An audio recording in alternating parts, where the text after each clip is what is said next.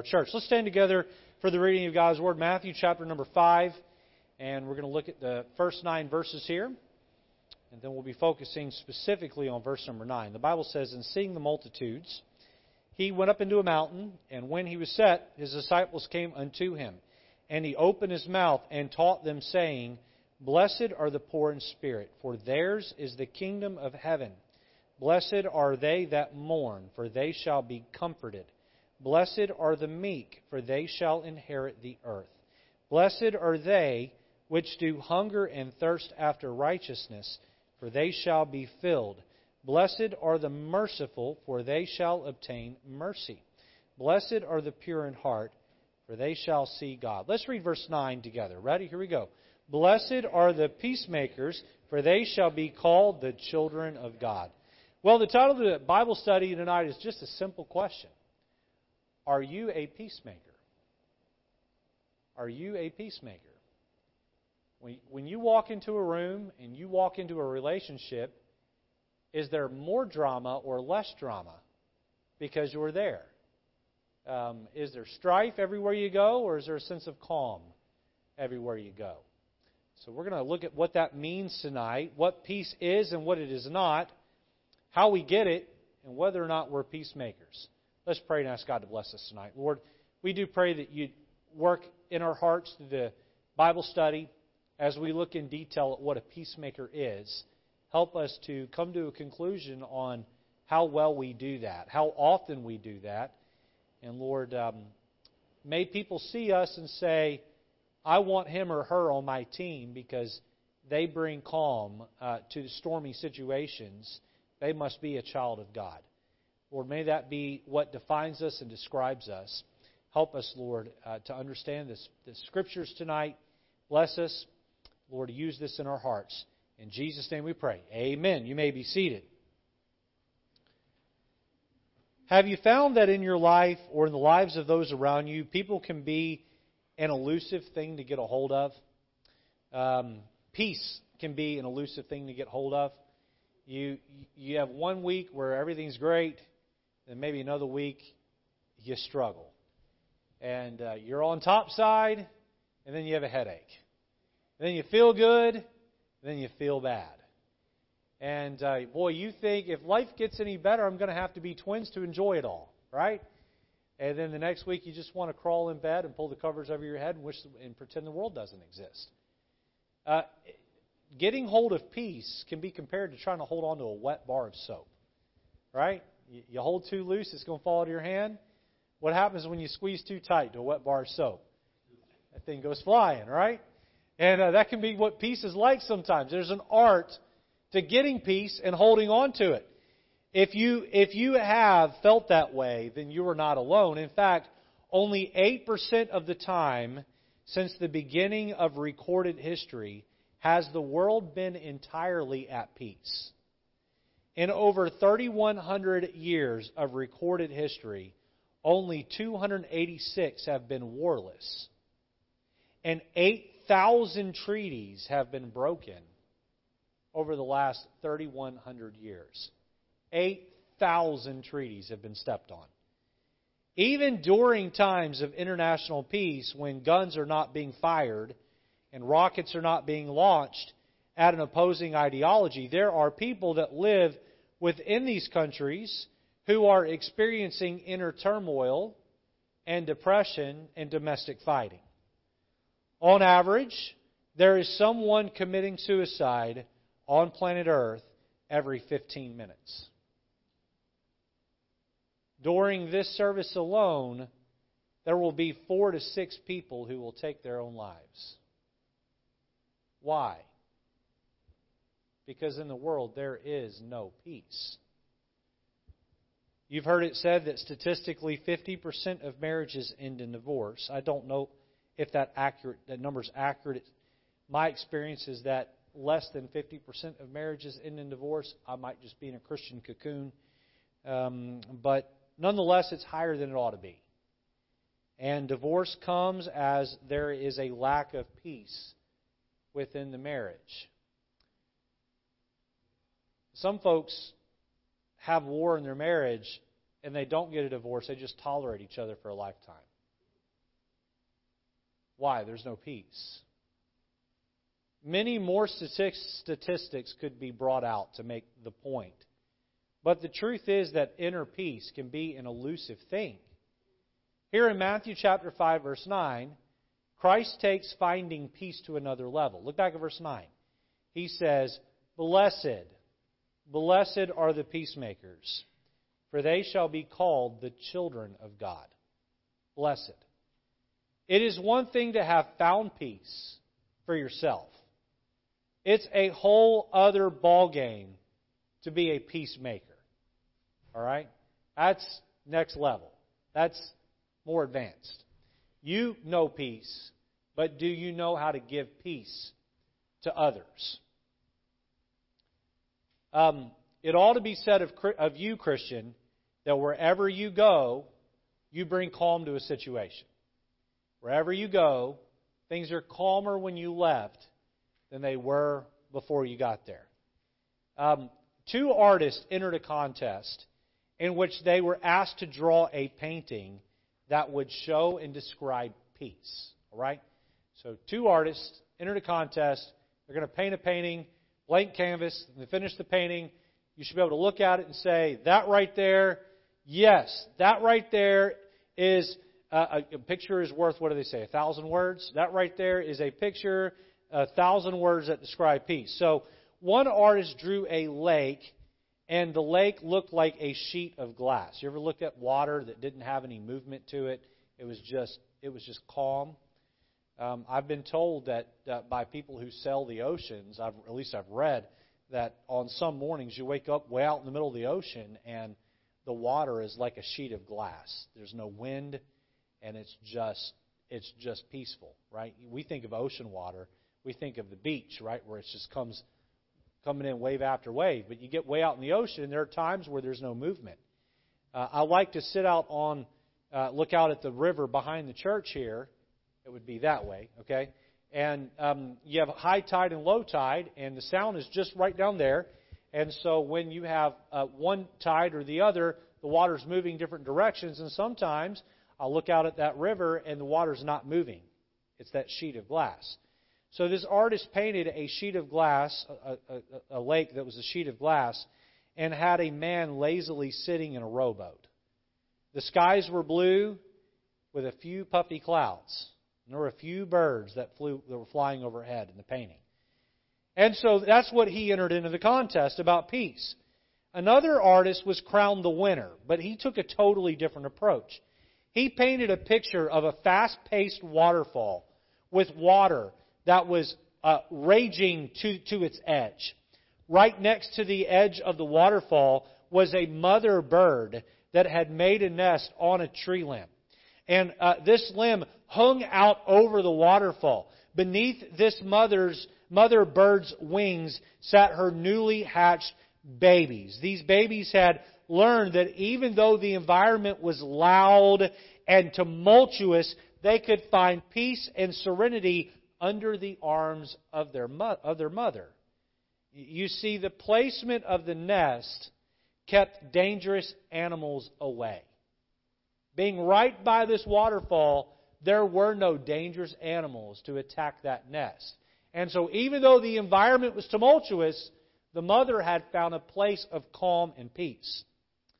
Before this mother bird could bring peace to her babies, she first had to find peace within herself. You understand that? She couldn't let the raging waterfall affect her.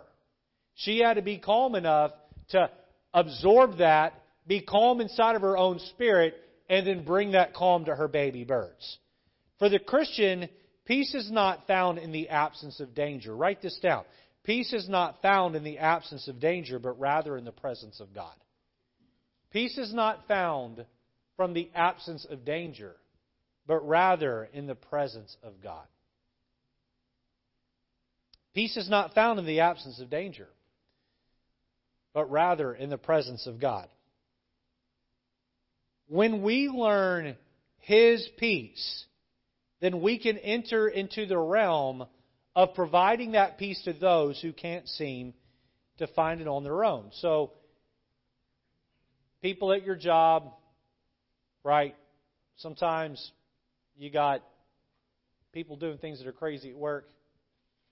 People are a mess, right? Your boss is triangulating to get himself a raise, and he's stepping on you in the process.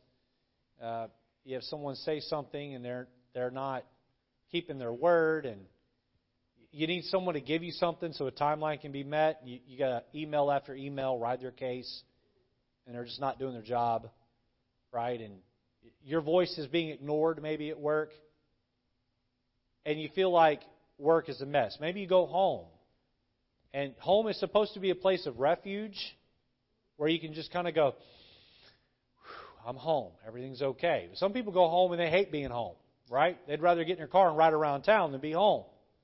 They'd rather go for a walk around the block than be home because someone is not peaceful at home. So where do you find peace when you live in a world that lacks it? You find peace existing and living yourself in the presence of God. And then, when you learn peace in that tumultuous workplace environment or home environment or wherever it is, you can then absorb their lack of peace, and you can even give them peace, and you can be someone who is a peacemaker. I believe that God's desire and plan for you is to know personally the God of peace and then to share that peace with others around you. I also believe that when we are calm during life's trials, that we are identified by others as being the children of God. Someone looks at you and says, how are you able to, something's different about you. How are you able to handle this? Well, I'm a Christian. Oh, well, that makes sense. They say, how are you able to stay so calm when you've been so mistreated? You had someone malign and manipulate you or mistreat you or take something from you. How are you able to stay so calm? Well, I'm a Christian. Oh, well, verse 9 says, blessed are the peacemakers, for they shall be called the children of God. 5 thoughts this evening that will help us to not only find peace, but be peacemakers. All right? Let's jump in to the outline. Take notes as you go. Number 1, notice the pain of sinful pride. The pain of sinful pride. The motto of the Apollo 11 flight was this: we come in peace for all mankind. Now we know the Apollo 11 went where? Went to the moon, right? This motto was on the plaque, which was deposited on the face of the moon. We might have some people in here that don't believe we ever actually went to the moon. All right, you can save your conspiracies for another time. All right, okay, stick with the illustration here. All right, the landing was on the, watch this now, Sea of Tranquility. That word tranquility means what? It means peace. Armstrong and Aldrin found a tranquil and peaceful scene on the moon. Why? Watch this now. There had never been any humans there to disturb the peace. All right? So where there are no humans, watch this now, there is no sin. Where there is no sin, there is peace. So you want to take away peace? Put sinful humans in charge of something. And I guarantee you peace will flee, it will fly away, it will be nowhere to be found. You know why it's tranquil on the moon? Because there's no humans there to make it otherwise. If you were to populate the moon, it wouldn't be the Sea of Tranquility anymore. It'd be the Sea of Warfare. All right? People would be fighting over the moon. There'd be ideologies that would be different, and there'd be clashes. You'd have some home up there, the husband and wife and kids that live there, and it wouldn't be the Sea of Tranquility because they'd be having a marital fight. They'd be fighting with the rebellious teenagers, and it wouldn't be the Sea of Tranquility anymore. All right? And so it's the Sea of Tranquility because there are no humans there, because where there are humans, there is sin, and where there is sin, there is no peace. The Bible makes this point in Isaiah 48:22. In fact, turn over there for me. Turn to Isaiah chapter 48. We're going to be there in our study through Isaiah in a couple of months. But turn over to Isaiah 48. Look at verse 22.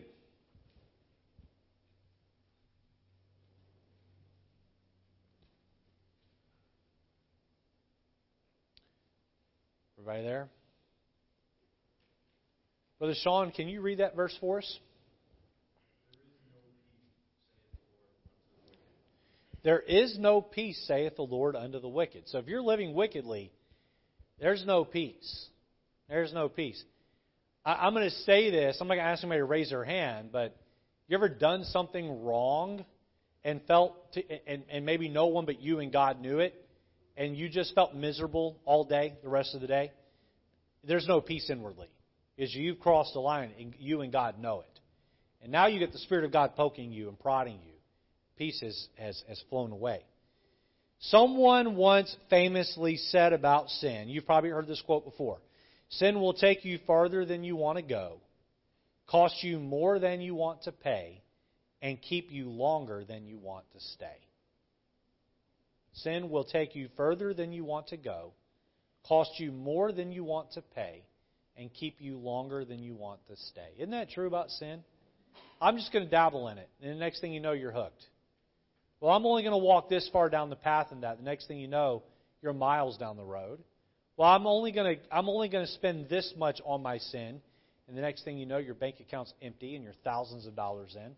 How many people have lost a house, lost their marriage over a gambling addiction?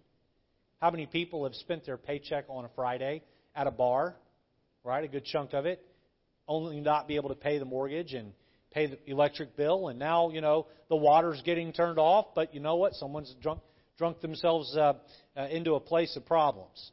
Sin always costs more than you want it to. And if you've got enough money to spend on your sin habits, it will cost you relationships. It will cost you inner peace. It will cost you a whole bunch. Letter A, notice about the pain of sinful pride. Notice it's our own sin. Our own sin. Sunday night, we talked about when God confronts your sin, and I said there are 5 usual responses when we do wrong, right? And I don't remember all 5 of them were off the top of my head, but deflect, deny, right? Were 2 of them. Defend yourself, okay? Change the subject, right? Blame. Blame is one of them. We're really good at blaming others for our own sin, right? Most of the time when peace is interrupted in our own lives, it is due to our own sin. Now, you may not want to admit that. We're all really good at justifying our own sin. We're all good at it, right? Well, it's not that bad. Yes, it is. Okay? But I only did it one time. No, you probably did it more than that, right? And, there were a whole lot of other factors as to why I lost my job. Okay, that might be, but if you had not been a knucklehead and done wrong, you wouldn't have lost your job. Right? So before you go off blaming everybody else and everything else, why don't you stand in a mirror, look yourself in the eye and say, it's that guy's fault right there. Right? Our own sin. And you say, well, but I didn't do anything wrong. Okay, let me ask you this. At the very least, did you lack the prudence to foresee evil and hide yourself from it? Because sometimes other people do us wrong, but we're too gullible to get out of the way. We're too oblivious. And had you been walking with God, and had you been led by the Spirit of God, then you wouldn't have walked into that problem. And indirectly, that's a sin, because you're not walking by the Spirit. And so the pain of sinful pride, it hurts our peace. When we're walking in pride, we experience the pain of a fleeting peace. Letter B, others sin. Others sin. Sometimes others may sin and we feel the ill effects of their bad choices. I've heard stories of couples who've gone through very difficult situations, such as a child dying or some other hardship, and one of the two in the marriage maybe begins to drink, or it alters their personality. I knew of, this was more of a funny story, but I knew of a couple when I was a little boy in Mississippi. They owned a restaurant. A couple owned a restaurant. The husband had a tumor in his brain, and it caused him to have a complete personality change. And he went from being talkative to extremely quiet. And other than that, it didn't alter him much, but became very much an introvert. And they didn't know why. It took them years to get it properly diagnosed. And the wife became in charge in the relationship because the husband just became so deferential that he wasn't leading anymore. He went from being an alpha male to a total beta male because of this tumor. And the wife got used to being in charge. And lo and behold, they found the tumor and they found the problem. He went through surgery and had the tumor removed. And the next thing you know, he's right back to being an alpha male. Now they're having serious marriage problems. They had to work through that, right? It went from him being in charge of the restaurant to him now just cleaning and her running the show. Well, she didn't want to give up the position of running the restaurant to him, and they had a battle over that, and they had struggles over that. And sometimes other people can sin against you, and it can really hurt you. It can affect your peace. I'm thinking about children who are taken advantage of and abused when they're little.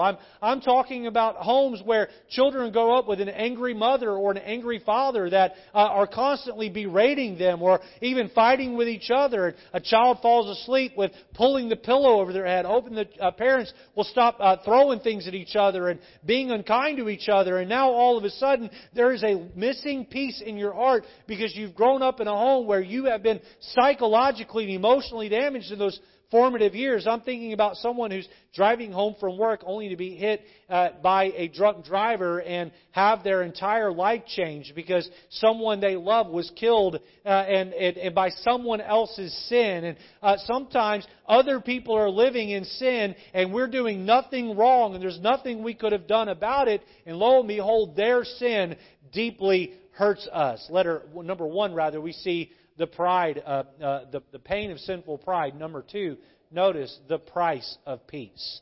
The price of peace. Turn over to Exodus chapter number 20 in your Bibles. Exodus 20 and verse number 24.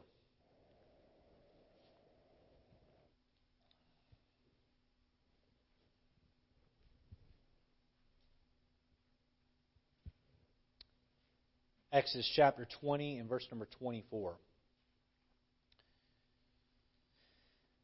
Brother Lexton, when you have found that, could you read that for us?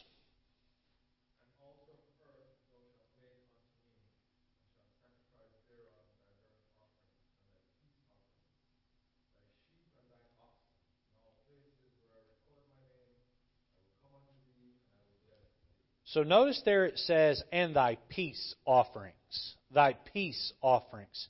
In fact, there are 85 verses of Scripture. God talks about mankind providing a peace offering. Now, we're talking about peace, being a peacemaker tonight. And so if 85 times the Bible talks about a peace offering, and we want to know the topic of peace and how to have it in our own heart, I think we should understand how that peace offering plays into that equation. So Christ became all of the Old Testament offerings on the cross. There are 5 major offerings in the book of Leviticus that the Israelites were told to do or told to perform. One of them was a peace offering, and Christ became that when He died on the cross. All of those were arrows that pointed to Christ, and Christ was our peace offering. Christ became our sin so that you and I might have peace with God. Our peace with God, watch this now, cost Christ His life. Now you see how that peace has a price. For you and I to have peace with God, it cost Christ His life. What was our peace offering? Rather, who was our peace offering? It was Jesus Christ. Peace always comes at a price. Peace always comes at a price. If there's strife between you and someone else, peace is going to come at a price. Dr. Robert Oppenheimer, who supervised the creation of the first atomic bomb, appeared before a congressional committee. They inquired of him if there was any defense against the atomic bomb. Certainly, the great physicist replied, and that is, Dr. Oppenheimer looked over the hushed, expectant congressional audience, and he whispered into the microphone simply the word, peace. Peace. You see, for the atomic bomb to not be dropped, there would need to be a serious amount of peace in that war. There's a story about a soldier who was set to deploy to the Middle East back during the second Desert Storm. And the adult man was married, had an 8-year-old boy. And so he's getting his bags packed to go off to war, another deployment in the war. And the 8-year-old boy came to his dad and he said, "Dad, I don't understand why you have to go over there and fight another country's war." And the dad took the little boy over to the window of their living room and he said, "Imagine, if you will, that there's a thief who comes along and breaks into Mrs. Wilson's house across the street there, right in plain daylight. And we're standing right here watching. And that thief breaks in Mrs. Wilson's house. He grabs her by the back of the hair. He drags her out of the house. And he beats her. And he leaves her with a broken arm and a bloody nose. And he steals everything that she has. And he does it right in front of us. And we sit here and say, well, that's just her problem.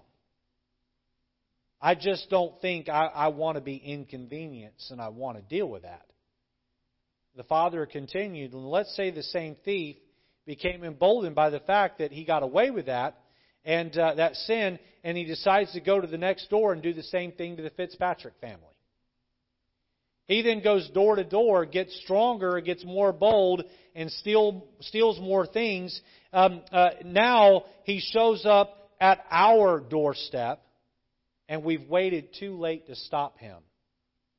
The little boy said with a tear in his eye to his dad, he said, "Are you going over there to fight the bad guys so that they don't come over here?" That's exactly right, son. If we want peace here, then we've got to keep the bad guys fighting over there. What is the price? Now that's speaking of our nation's peace. What is the price of personal peace?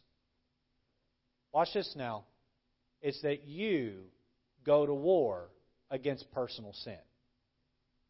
You cannot let sin have room in your life and expect you to have peace inside. Here we want to live in the devil's sin and then complain about all of the emotional struggles that we have. We want to go and watch what we want on TV, listen to music that makes us feel good, that glorifies sex, sin, and self, and then we want to drink and put whatever we want to in our body, but then complain about mental health struggles. Peace comes at a price, and that price is that you go to war against personal sin. If you're not willing to take on personal sin in your life and declare war on it and fight against it, then listen, you just have to expect that you're going to battle with strife within your heart and relationships with others. The price of peace. I want to ask you a question tonight. How bad do you want it? A lot of people complain about how bad their life is, but they're not willing to go to war against their own sin. What was the way I was raised? I was at a disadvantage growing up, and my parents neglected me. My family didn't give me what I needed, and I was abused, and I was hurt, and life's dealt me an unfair hand, and it's not fair, okay? All of that might be true. I'll give it to you. But now you're an adult. So it's time for you to take some personal responsibility and declare war on the sin that exists in your own life and ask God to give you peace. The price of peace. Number 3, let's talk about the Prince of Peace. The Prince of Peace. Go back to Isaiah chapter 6. Go back to Isaiah. Turn to chapter number 6. Look at verse number 9.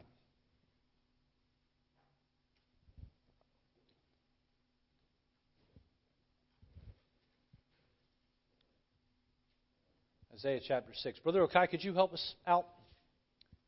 Get to Isaiah chapter 6. Could you read verse 9 for us? Beautiful verse in the Bible.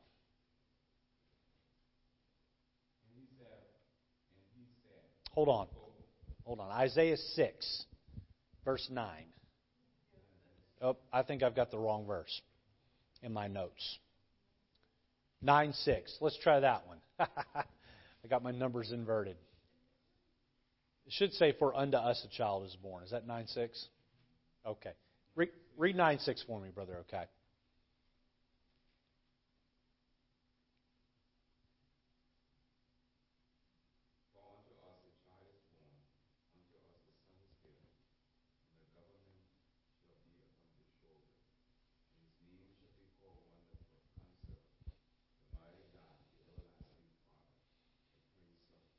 Who is the Prince of Peace? Jesus is the Prince of Peace. What are we about here at White Oak Baptist Church? Are we about glorifying a man? Absolutely not. All right? I do not want White Oak Baptist Church to be built on Barry Brown, Michael Peslak, or Richard Lejeune. We are not the foundation of this church. Jesus is the foundation of this church. We follow Christ. And if there's a man who's doing it well, get in behind him. Ladies, if there's another lady in our church that's doing that well, get in behind her and follow her as she follows Christ. At the end of the day, I'm not the Prince of Peace because I'm still battling sin like you are. And I'm going to battle sin till I get to heaven. But listen, I want to get in behind Jesus, and I want to encourage you to develop a relationship with Jesus because He is the Prince of Peace. To the degree you have a relationship with Jesus, to that degree you're going to find peace in your life. So in order to best understand the Prince of Peace, we must observe Christ at the very apex of the time of His duress. Turn over to John 19. John 19 and verse 16. We must observe Him at a time when He was anything but peaceful. The Prince of Peace put through the throes of agony and distress and pain there on the cross. John 19, and let's look at verse number 16. Brother Jason, when you get there, could you read verse 16, 17, and 18? John 19. Yes, sir.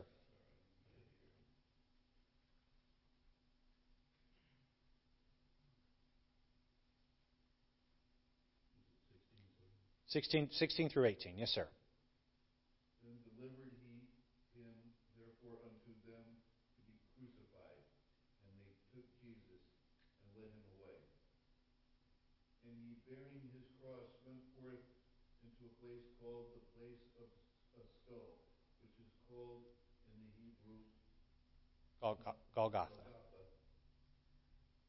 Where they crucified him and two other with him on either side, one and Jesus in the midst. Wow, here the Prince of Peace is being nailed to a cross. I think that if that happened to us, we'd call it a very bad day. Okay? I don't think any of us would think to ourselves, boy, today's a peaceful day. Would we? Get nailed to a cross? Look down at verse 28. The Bible says in verse 28, after this, Jesus, knowing that all things were now accomplished, that the Scripture might be fulfilled, saith, I thirst. Now there was set a vessel full of vinegar, and they filled a sponge with vinegar and put it upon hyssop and put it to his mouth. When Jesus therefore had received the vinegar, he said, it is finished. And he bowed his head and gave up the ghost. Remember the absence of sin is where you find peace. We talked about that. Where there is no sin, there is peace. When Jesus became our sin, peace left him. Because the Bible says he was troubled in his spirit. 2 Corinthians 5:21 says, He hath made him to be sin for us who knew no sin, that we might be made the righteousness of God in him. When Jesus became our sin on the cross, peace fled from him. Once Christ had endured our sin, He uttered the words, it is finished. Pay very close attention to those words. The Greek word, it is finished, is the word tetelestai. Tetelestai. If you have charged a great deal to an account and you were making payments on that account, you had a ledger sheet and on there it would have the debt you owed, sort of like a credit card statement, and you make payments and slowly but surely you're paying that thing off, and all of a sudden you might get a letter.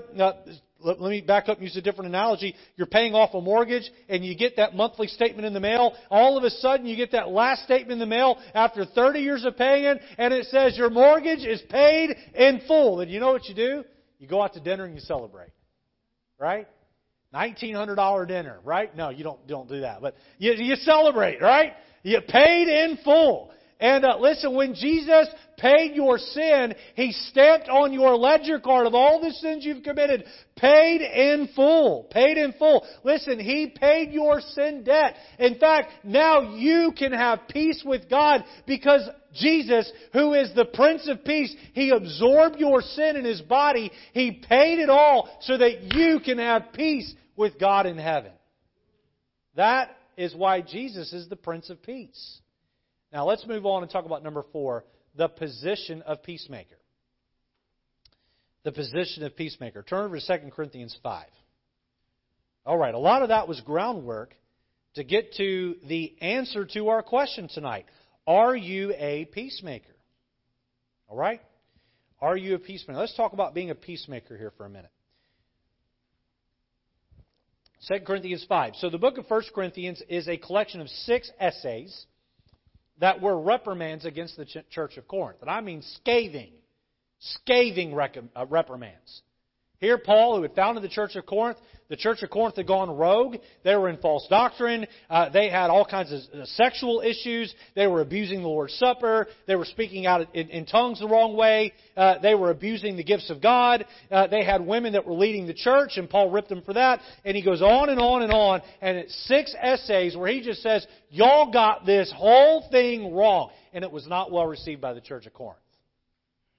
And then, through some time and reconciliation, they were able to fix things. And then Paul wrote the letter of 2 Corinthians, the second letter to the church of Corinth that's recorded in Scripture. It's actually the third letter, but the second one that's Holy Scripture.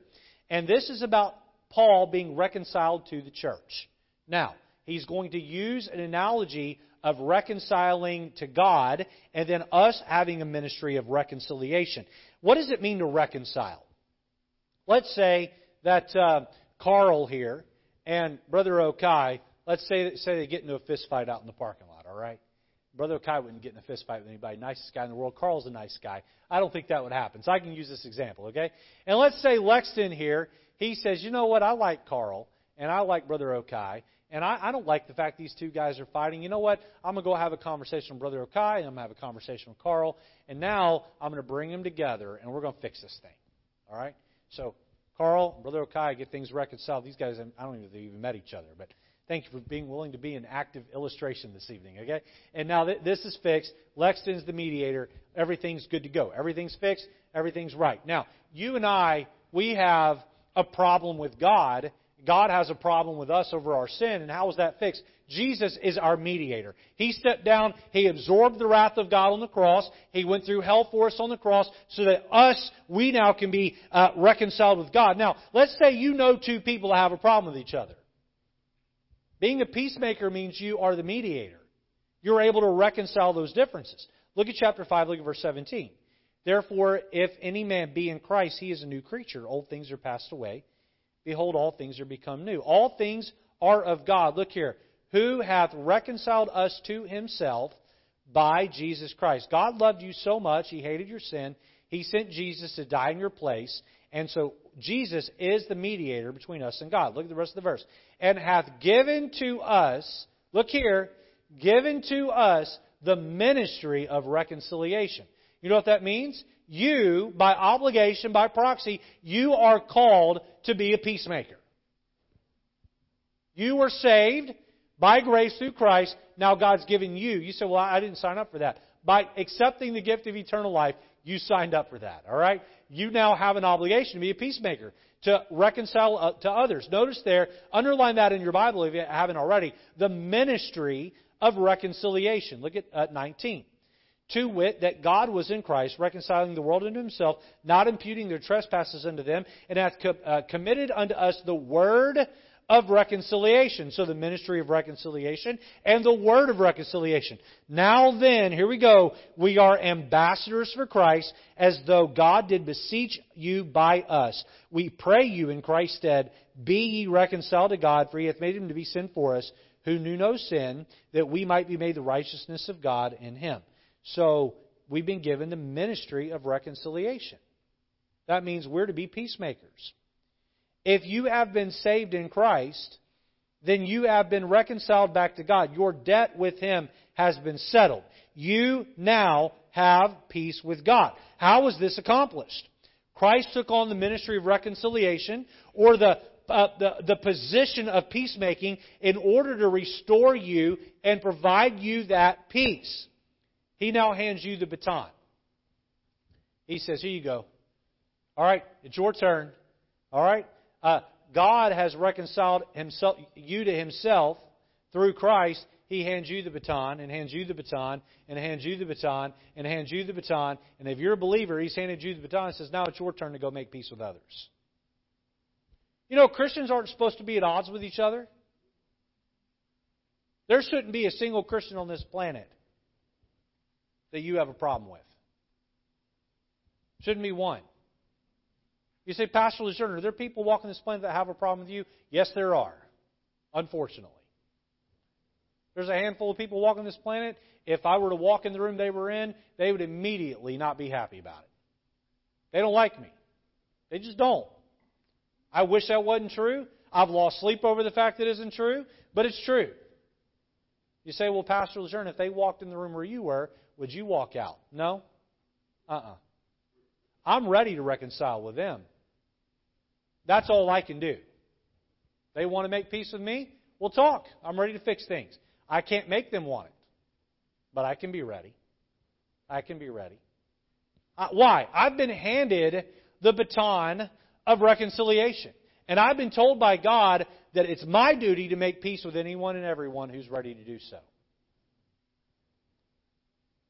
Have you accepted God's call to you to bring peace around you? You must make it your goal to love sinners and hate sin. You must make it your goal to see sin removed from people's lives so that they can find peace with God.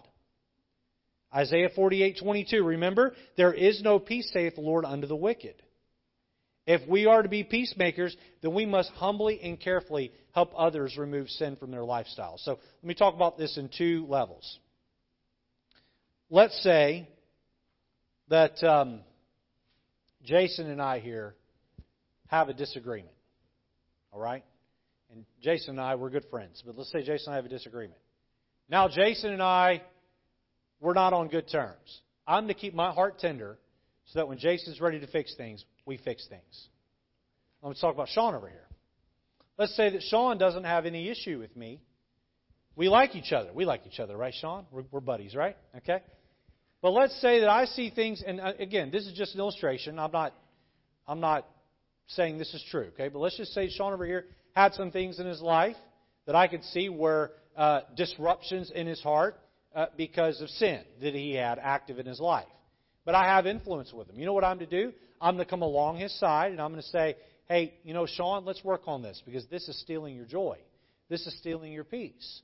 And as I humbly help him deal with his sin, now all of a sudden his peace goes up because his sin's being dealt with. Now, I'm not to go to him and put my finger in his face and say, you're a wicked, wretched sinner, and that's why you have no peace. That doesn't get it done. I'm not preaching to him. I'm trying to help him. Who in your life is lacking peace because their life is just wrecked by sin? And they like you. It's your duty to come alongside and try to help them. Now, will everybody let you help them? Nope. You know what I've learned? Listen up. I hope you're not missing this. We're almost done. You can't fix people. How many of you live life long enough to learn you can't fix people? Because you tried and failed. Okay? Can't fix people. You know who fixes people? God fixes people. God changes people. But you know what you can do? You can get on your knees and you can pray for people. You can pray for people. You know how many times, I'm being serious. I'm not being sensational. And I'm not just trying to be cute. I mean this. You know how many times that my wife has seen something in me over 15 years that she didn't like? And I found out later she was praying for me and God changed me through her prayers? More than once. That sure works a lot better than her telling me, you need to stop, you need to change, you need to change, you need to change. You've been called to be a peacemaker, then you pray to the Prince of Peace that He helps them. Now, people come to you for help, boy, influence them, but don't try to control people. Number 5, lastly, notice the prize for peacemakers. Look at verse number 9 again in Matthew 5 where we began. We went all the way around the Bible. We came back to our original text. Blessed are the peacemakers, for they shall be called the children of God. One of the few things people know about Jesus Christ is that He died on the cross. They know that He came to bring peace to mankind. Now, Christmas time is coming shortly, and we're going to be singing about, not Santa Claus. I mean, maybe we will a little bit, but that's not what Christmas is about, is it? It's about Christ. Keep Christ in Christmas.